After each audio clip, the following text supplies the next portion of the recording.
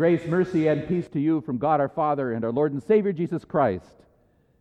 Amen. Our text for this day is the gospel reading. Here again the part that reads, Thomas answered him, "My Lord and my God."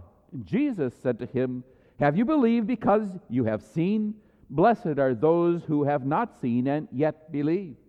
Now Jesus did many miraculous signs, other miraculous signs in the presence of his disciples, which are not written in this book.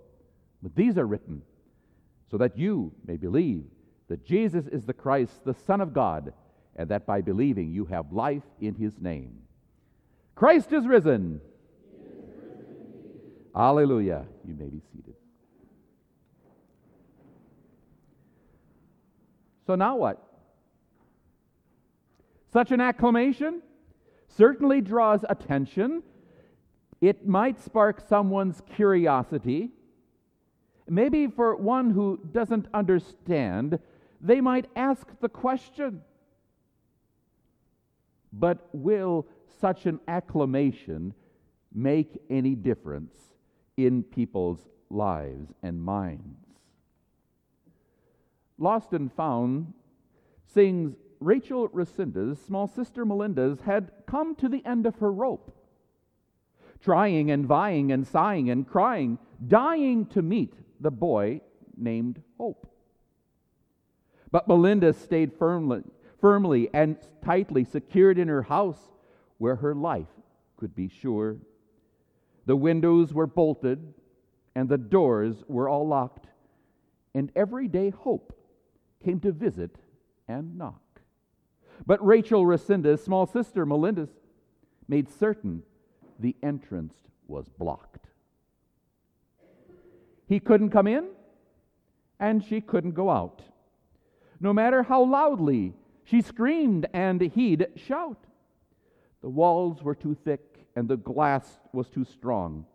And even though both of them knew it was wrong. Rachel Resendez, small sister Melinda's, had been in her house much too long. She saw herself ugly and called herself dumb. But Hope had seen beauty and brilliance and fun. The world was too scary. She wouldn't partake. But Hope talked of what a fine leader she'd make. She lowered the shade and fastened the curtain. Her future was scary and her love was uncertain. And Rachel Resendez, small sister Melinda's, knew all she had known was at stake. No matter how Hope begged her pleas to come out, she valued her fears and trusted her doubt. And soon she couldn't open the lock or break the window or turn back the clock. Or Hope could come inside and show her his care. Her house was too solid. Her house was despair. And Rachel Resendez, small sister Melinda, was used to her life and stayed there.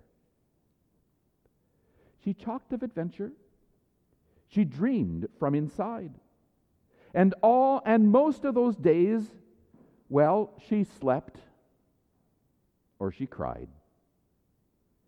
And even though Hope and others had tried, Rachel Resendez, small sister Melinda, learned early and well how to hide. To believe something or someone has to break into the fortress that we have built for ourselves. The resurrected Jesus broke into the fortress of the disciples. You heard it in the text. On the evening that day, that first day of the week, the doors were locked, and the disciples were for fear of the Jews. Where the disciples were for fear of the Jews, Jesus came and stood among them. And again, in verse 26, 8 days later, his disciples were inside, and again Thomas was with them. Although the doors were locked, Jesus came and stood among them.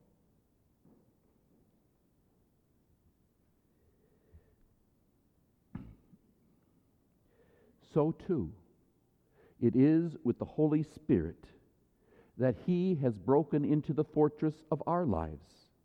We learned from the small catechism, when we confess, I believe in the Holy Spirit, we learn what this means. I believe that I cannot, by my own reason or strength, believe in Jesus Christ or come to Him, but the Holy Spirit has called me by the gospel, enlightened me with His gifts, sanctified and kept me in the true faith. Someone or something has to break into the fortress of unbelief that we have built for ourselves. But Thomas, he had built a stronger fortress than all the others. So the other disciples told him, we have believed, we have seen the Lord. But he said to them, unless I see in His hands the mark of the nails, and place my finger into the mark of the nails, and place my hand into His side, I will never believe.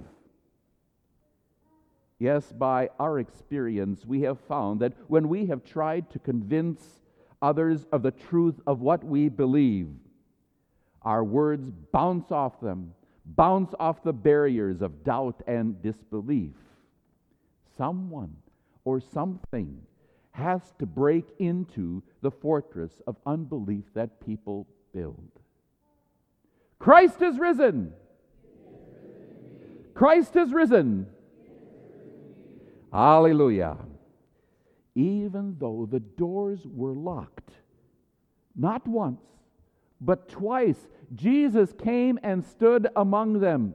Even though the disciples feared the outside world, and Thomas was firm in his disbelief, Jesus came and stood among them. Jesus breathes on His disciples and says, peace be with you. Receive the Holy Spirit. Just as God breathed into the nostrils of Adam after forming him from the dust of the ground, Jesus breathes on His disciples the Holy Spirit into the stubborn clay of those disciples, and a miracle occurs. They believe. Faith is born. Christ is risen. Christ is risen.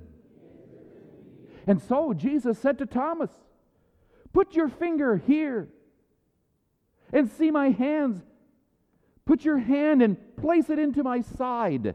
Do not disbelieve, but believe. And Thomas answered him, my Lord and my God, Christ is risen. Hallelujah. Oh, we might say, if we had only been there, then we would really believe. We may have doubting, even uninterested children, or it could even be a spouse. Oh, if they could just see Jesus, then they would believe, and we could be family. But we, the baptized children of God, we have been given the gift of faith, even though we were not there. Jesus said to Thomas, have you believed because you have seen me? Blessed are those who have not seen and yet believe. To us, Jesus is saying, blessed are you. Peter wrote in his first letter, though you have not seen Him, you love Him. Though you do not know, though you do not see Him, you believe in Him and rejoice with joy that is inexpressible and filled with glory, obtaining the outcome of your faith, the salvation of your souls. Christ is risen. Christ is risen. Hallelujah. Here is the miracle that we believe that Jesus Christ rose from the dead. We may struggle to remember what we did last week, but 2,000 years later, people still believe that Jesus lived, died, and rose again.